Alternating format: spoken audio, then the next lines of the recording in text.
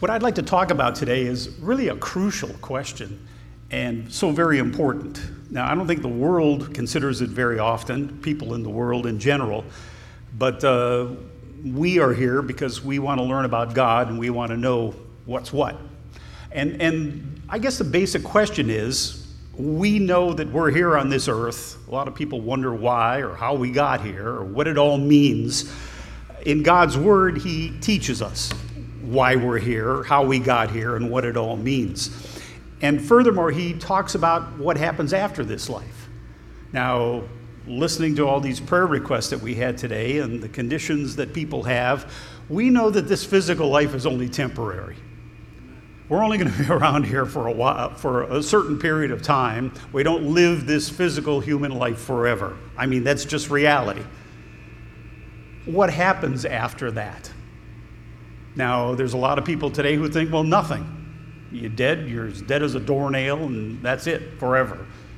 But there are others who think that after this life, there's something else in store for us. We go someplace else, or there's another type of existence. And certainly, God teaches that in His Word. And we rely on God for this information because He's the one, we believe, who created us, who made this world. Jesus Christ, His Son, came down here to teach us a little bit more about what this is all about, and this is where we put our faith and trust. Philosophers have come up with all sorts of screwy ideas about what is life and what is consciousness, and I mean, I've taken courses in philosophy, and I found them quite boring and confusing and kind of leading to nowhere, because philosophy is basically trying to explain life and existence without God in the picture. I feel much more comfortable having God in the picture because I think He's got all the answers. That's my personal opinion, and I think some of you feel the same way.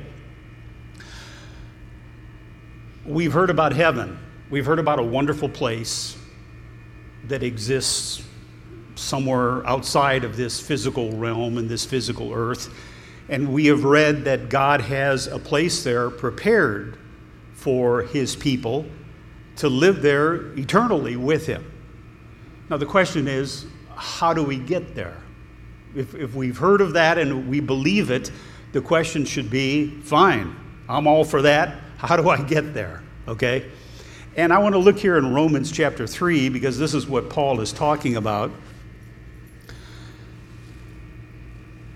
In order to get there, we have to become right with God. We have to get to a certain place because we know that we're sinners and we've done a lot of wrong things in our life. We've got to get right with God. We've got to become what the Bible calls justified in His sight or righteous in His sight. And I don't know about you, but I was raised in a religious background. I was raised in the Catholic Church by my parents through my teenage years. And I struggled a lot trying to get right with God or trying to do the right thing, and so often I failed and came up short. And then after kind of transitioning from the Catholic Church to another church, which tended to be kind of very legalistic, again I struggled because there were a lot of rules and regulations, and so many times I felt that I came short on what I should be doing and being the kind of person that I should be. So I was frustrated. And over the years, I had doubts in my mind as to whether I was ever going to make it to a place like heaven, or if I was ever going to become acceptable to God in the way that He wanted me to be. Let me start reading here in Romans chapter 3 and verse 20. Paul says this, "Therefore, no one will be declared righteous in His sight, in God's sight, by observing the law. Rather, through the law, we become conscious of sin." So that's a shocking statement there, because for so many years in my life, my early life, I thought that I become righteous by keeping the law. That I become right in God's sight by being the best person that I could possibly be. Doing everything right, dotting all the I's, crossing all the T's, and so on. But Paul goes on to explain something different in verse 21. He says, "But now a righteousness from God apart from law has been made known, to which the law and prophets testify. Yeah, it's mentioned in the Old Testament. The prophets talked about this. He says in verse 22 that this righteousness from God comes through faith in Jesus Christ to all who believe. There is no difference. So it doesn't make any difference if you're male or female, back in these days, Jew or Gentile, no matter your nationality, your ethnicity, God accepts all on these terms.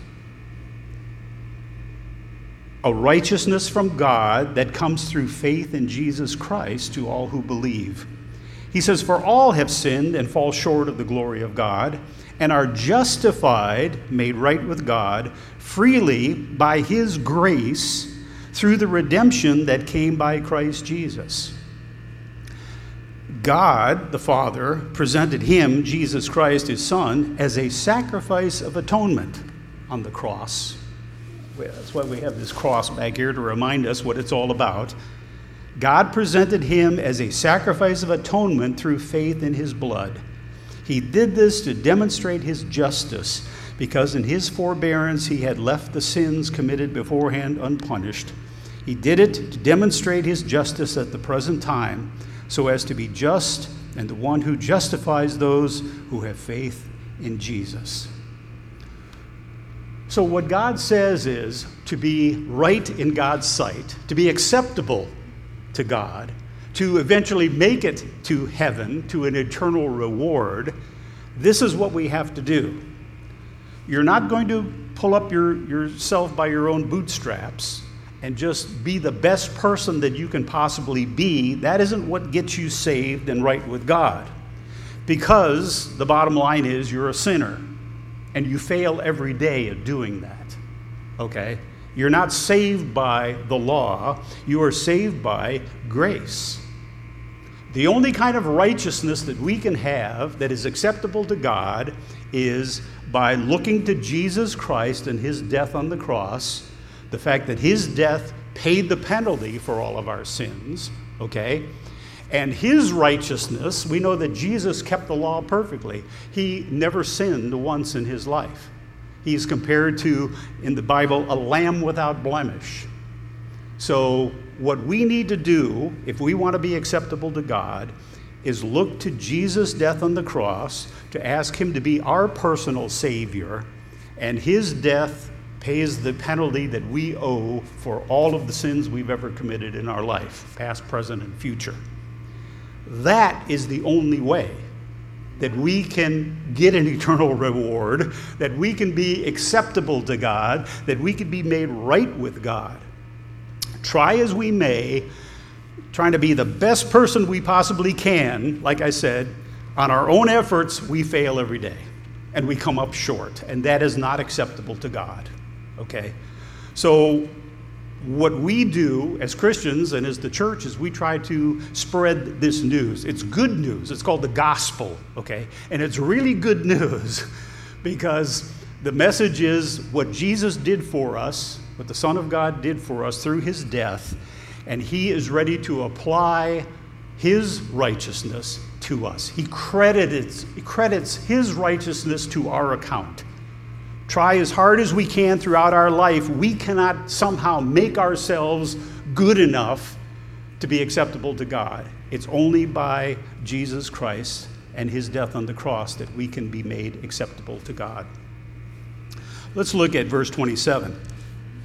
You see, one of the problems is if making it to heaven and if being acceptable to God was all accomplished through our own efforts, we would be very vain about it, because that's human nature. We would tend to brag about how good we thought we are compared to other people. It says here, where then is boasting? It is excluded. On what principle? On that of observing the law? No, but on that of faith.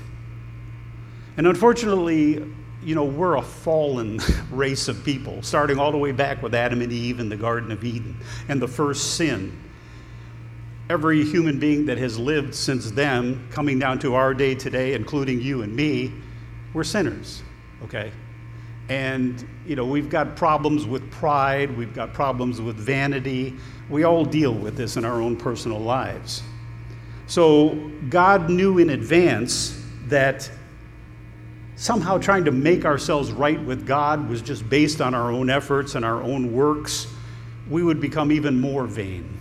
We would look down our nose at other people that we thought weren't as good as we were. Turn with me to Luke chapter 18. Jesus gives an example of this. Luke chapter 18 and verse 9. And it's the story of the Pharisee and the tax collector, or the publican. And this is a perfect story of human nature, and one of the reasons why God doesn't leave it all on our shoulders to somehow make ourselves good enough for Him, because all of our motives are wrong. He tells the story here to some who were confident of their own righteousness. You see, that's what happens when you work out your own salvation by your own efforts and your own law keeping and things like that. So to some who are confident of their own righteousness and look down on everybody else, Jesus told this parable. 2 men went up to the temple to pray, one a Pharisee, a religious leader of his day, and the other a tax collector. The Pharisee stood up in the temple and prayed about himself. God, I thank you that I am not like other men, robbers, evildoers, adulterers, or even like this tax collector guy over here. I fast twice a week and give 1/10 of all that I get. So here's a guy who thought he makes it to heaven by keeping the law as best he can. But notice what went along with it. A whole lot of vanity, self-righteousness, self-praise. That's human nature. Verse 13. But the tax collector, the other guy who came into the temple at the same time, stood at a distance. He wouldn't even come near to God's presence. He would not even look up to heaven, but beat his breast and said, God, have mercy on me, a sinner. So notice the two attitudes. This guy's humble. He knows he's a sinner. He admits it. He knows he's not good enough before God.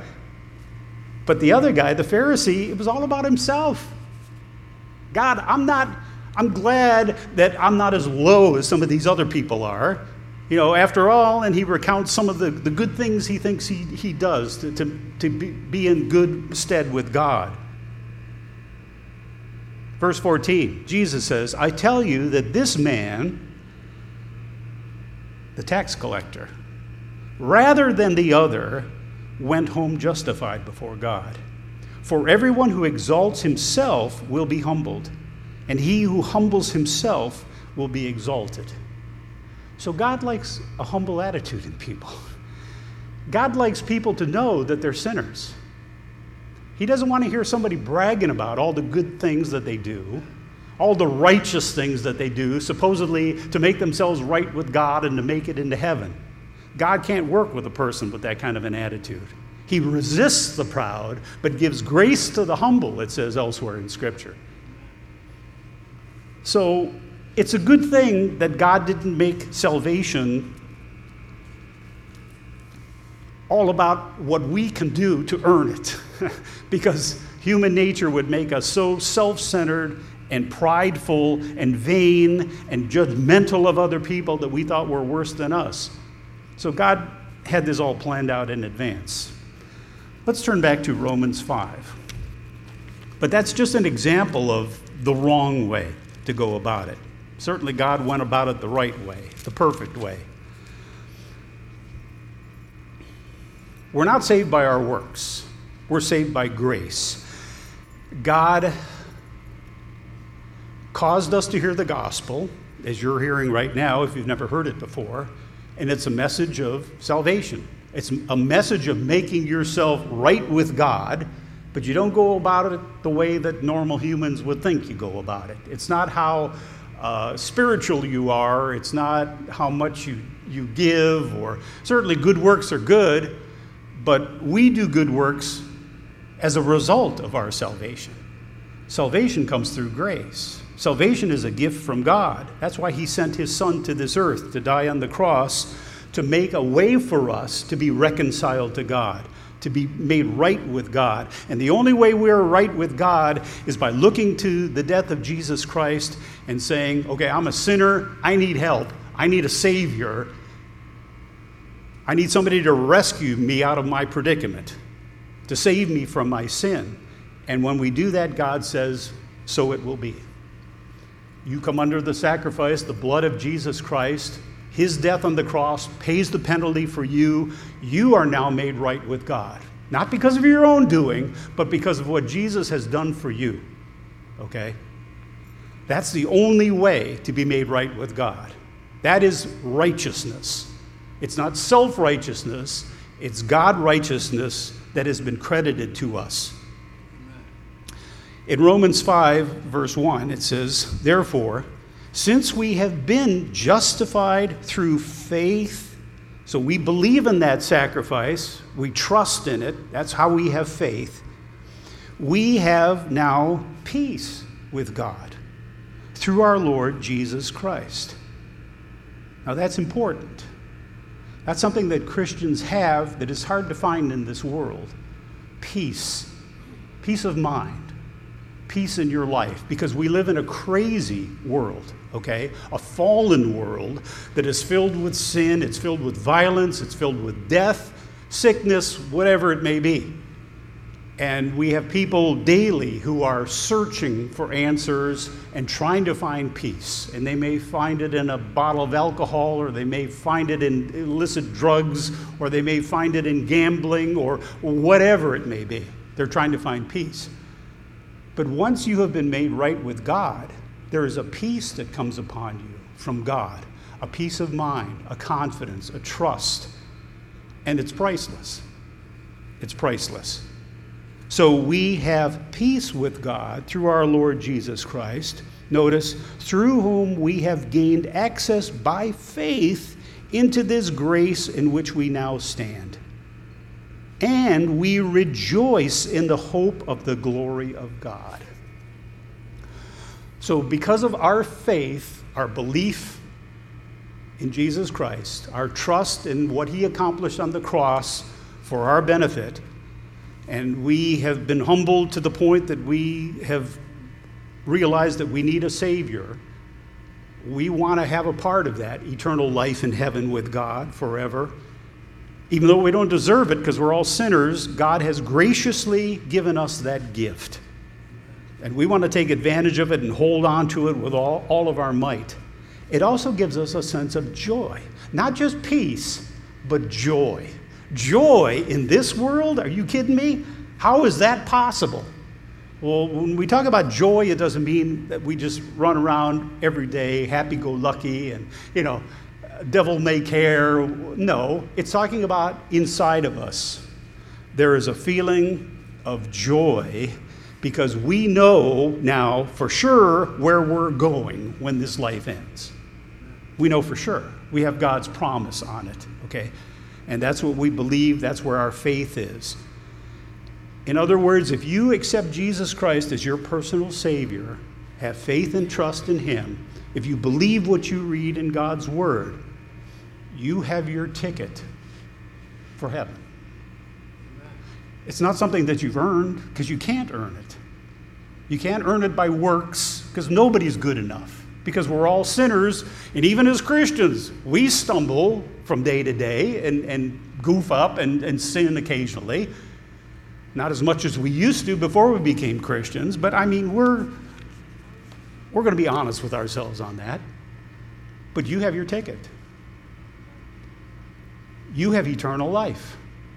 There are scriptures where God says that you're already in heavenly places because you have your ticket. Your seat is prepared. Jesus said, I go to prepare a place for you. And I'm coming back to this earth so that you can be where I am. So you have a certainty of eternal life. And that gives us joy. It not only gives us peace in this world, but it gives us a joy. In Hebrews chapter 4, there's a passage here that talks about a Sabbath rest. that Christians have. Hebrews 4, verse 1, therefore, since the promise of entering his rest still stands, let us be careful that none of you be found to have fallen short of it. Now, the Sabbath was something that we read about in the Old Testament. You know, the Jewish people and all of Israel was commanded to keep a seventh-day rest. In other words, you go through your first 6 days of the week, and then come the seventh day of the week, everything shuts down. You worship God, you physically rest. You don't go to work, you don't get involved in normal weekly things, you physically rest, okay? Now, what was the purpose of that? Is it because our physical bodies needed a rest? That could be part of it, but I don't think that was the main point. God was teaching about a spiritual reality that would happen, okay, in the future. Now, my experience was, and I know some of you share this experience, I was in a church for 20 years that literally kept a seventh-day Sabbath day. And when I learned about that way back when, I thought, well, that's different, but okay, let's give it a try. So for 20 years, I was a part of a church that every Friday at sundown, we started a rest. You know, we'd bring our kids in from outside and say, okay, the Sabbath is starting and we're going to rest for 24 hours. No work, not going out to entertainment type things. We're going to focus on God. And you know, whenever that happened, when we'd bring the kids in and get together as a family, and I mean, it was a nice custom in some respects.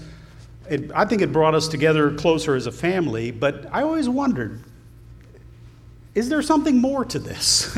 I would pray to God and say, okay, we're obeying, we're closing out the world, and we're kind of focusing on you now, and we're going to physically rest and not get involved in a lot of worldly things. But it seems that there should be something more to this. We're obeying as best we can, but, God, you're going to have to reveal this to me. And, as time went by, our church changed a little bit, and we came to see grace and more of a new covenant approach, not looking at things through Old Testament eyes, but New Testament eyes. We came to realize that this rest that the Israelites kept for all those centuries looked forward to another kind of rest that would take place, okay? And this is what is being talked about here in Hebrews chapter 4.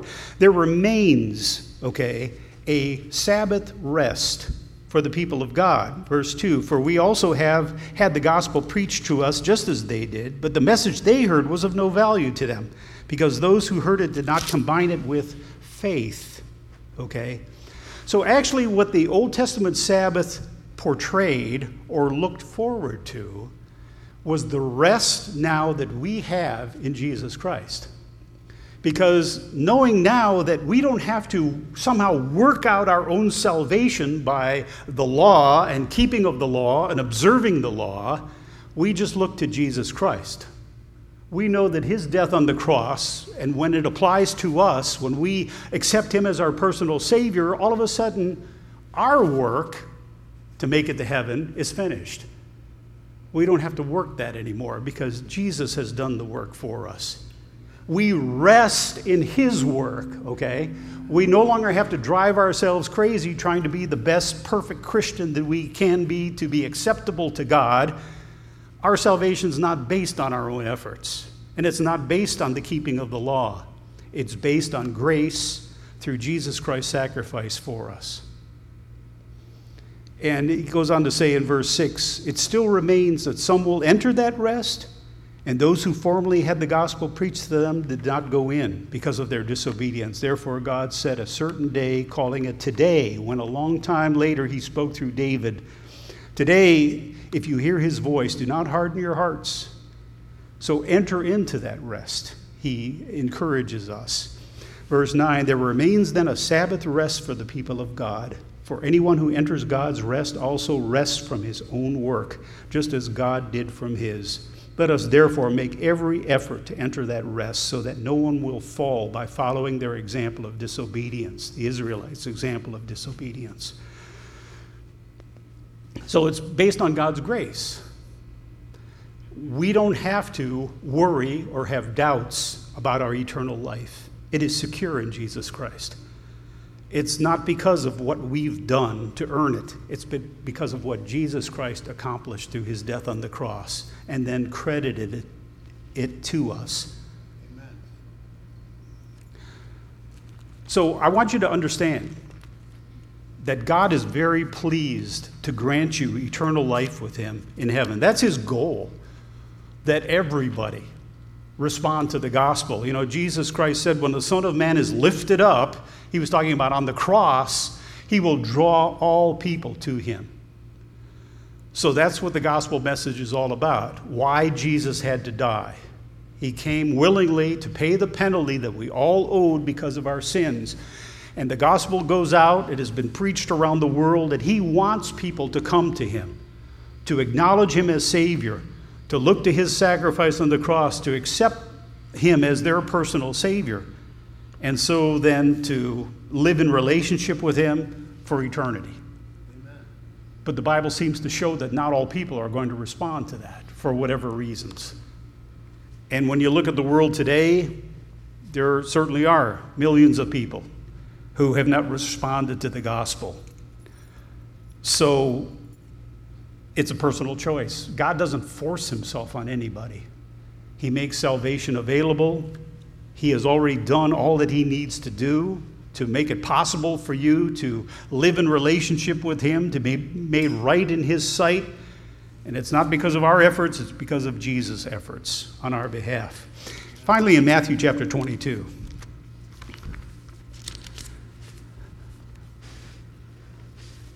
This is a story that brings the reality of the only way to get to heaven is through Jesus Christ. Jesus spoke to them again in parables, Matthew 22, verse 1, saying, "The kingdom of heaven is like a king who prepared a wedding banquet for his son. He sent his servants to those who had been invited to the banquet to tell them to come, but they refused to come." So this is talking about heaven, eternal reward. The invitation goes out, but not everybody is going to respond, okay? Some people are going to refuse to come. Then he sent some more servants and said, "Tell those who have been invited that I have prepared my dinner. My oxen and fattened cattle have been butchered and everything is ready. Come to the wedding banquet." Jesus Christ is going to be the bridegroom. The church is going to be the bride. A fantastic celebration at the end of time. But they paid no attention and went off, one to his field, another to his business. And you know, that's the way it is in the world today. The gospel message goes out and people say, "I don't have time for that." Or, "You know what, I don't need religion. I'd rather God butt out of my life," or whatever their excuse may be. Verse 6, the rest seized his servants, mistreated them, and killed them. And yeah, that's what happened to the prophets in the Old Testament. That's what happened to the apostles. When you read the story of the apostles and how they ended up dying, most of them were martyred for the things that they were preaching, the gospel. The king was enraged. He sent his army and destroyed those murderers and burned their cities. Then he said to his servants, "The wedding banquet is ready, but those I invited did not deserve to come." Initially, it was the Jewish people. "Go to the street corners and invite to the banquet anyone you find." So the servants went out into the streets and gathered all the people they could find, both good and bad, and the wedding hall was filled with guests. So that's us. We weren't the original invitees, but when the original invitees refused, we got the chance, okay? But then the king came in to see the guests. He noticed a man who was there who was not wearing wedding clothes. Now, back in these days, when a wedding banquet took place, when you came to the wedding reception, you were handed an outfit to wear, generally white, a celebratory type outfit. All of the guests had a wedding clothing to wear. So the king comes in and he noticed one guy who doesn't have the wedding clothes on. "Friend," he asked, "how did you get in here without the wedding clothes?" The man was speechless. Now we know that the wedding clothes represent the righteousness of Jesus Christ. When we accept Jesus Christ as our Savior, in a sense, we're given those wedding clothes. It's the Bible talks about putting on Jesus Christ, putting on the armor of God. So it's getting dressed is something we all are familiar with. So he says this righteousness, this salvation is like a white wedding outfit that God gives us. And when we get to the wedding banquet, the celebratory time after Jesus' return, and we're all celebrating eternal life and salvation, the only reason we're there is because Jesus Christ granted us, through his righteousness and his sacrifice on the cross, the proper wedding garment to wear. And if you are there and you didn't get there in the right way, and obviously this fellow tried to get there by his own efforts, by being the best Christian he could be, or keeping the law like the Pharisees did, in a way that he bragged about and judged others who were less than he was. He says to the guy, friend, how did you get in here without the right wedding clothes? Obviously, you tried to be here without accepting Jesus as your Savior, without looking to him and him alone, to have his righteousness, not your own righteousness, but his righteousness. The righteousness of Jesus Christ is the only righteousness that's going to get you in here. And the guy was speechless. Then the king told the attendants, take him hand and foot and throw him outside. It's pretty rough, but that's the way it's going to be. The only way you're going to have eternal life and the only way you're ever going to get to heaven is by accepting Jesus Christ as your Savior. And his righteousness will be credited to you. That's the only way. Tie him hand and foot and throw him outside into the darkness, where there will be weeping and gnashing of teeth. For many are invited, but few are chosen. So, it's rough. But God sets the rules. He sets the parameters. He's the one who created us, and he has known the purpose for which we've been created for all eternity. And you know what? The reason he gave the law back in the Old Testament is to show us that it's impossible to keep it well enough. It's impossible. So the scripture says that the purpose of the law was to lead us to Jesus Christ. Because after you try to keep the law and you know you're not doing it properly, and you have, setbacks and frustrations, and you get angry about it, that's why God provided a Savior for us. His purpose all along was to send Jesus Christ, his Son, to be our Savior. And first, he had to prove to us that we couldn't do it on our own. None of us. We're all sinners and have all fallen short of the glory of God. So, what a purpose and what a plan. But that's why we're here. That's why God created this earth. That's why he created the human race. Because his goal is to have us live with him and enjoy him for all eternity. But it's our choice. He has provided the means. If we want to comply, we'll be there. We will be there, guaranteed. But the Bible seems to show that there are going to be people who will have nothing to do with it. Like I said, who first don't even believe in God. They've convinced themselves that God doesn't exist, or they don't think they need God, or they think they're good enough on their own because they always compare themselves to people who are worse than themselves. And if that's your attitude, chances are you're not going to respond. What God wants is a humble heart. He wants a person who realizes that they're sinners and that they need help, that they want to be with God for all eternity. And God spells out exactly the roadmap to follow, and it's through Jesus. So our God is very gracious. He doesn't force his grace on anybody, but he has done everything he can possibly do for us to know him, to appreciate him, certainly to worship him, because when you understand all he's done for us, he is worthy of worship, and he wants us to be with him for all eternity. And now you know how. Let's pray. Our Heavenly Father, what an awesome God you are. And we have come here to worship you today because of your awesomeness, your grace, your love. Scripture says you are love. It doesn't just say that you're loving, but you are love, and you certainly are. And our goal is to be with you for all eternity. Thank you for sending your son Jesus to this earth to pay the penalty that we all owed because of our sins, and we all are sinners. And we continue to struggle with sin. Even though we've become Christians, we know it's a daily battle, trying to do the right thing. But Father, we know that we're saved by grace through your son, Jesus Christ. And that's something that we're going to worship you for all eternity. So please make that real in all of our minds and hearts and draw us closer to you every day. So thank you, Father, for being our God. And thank you, Lord Jesus, for being our Savior. We worship you and praise you in Jesus' name. Amen.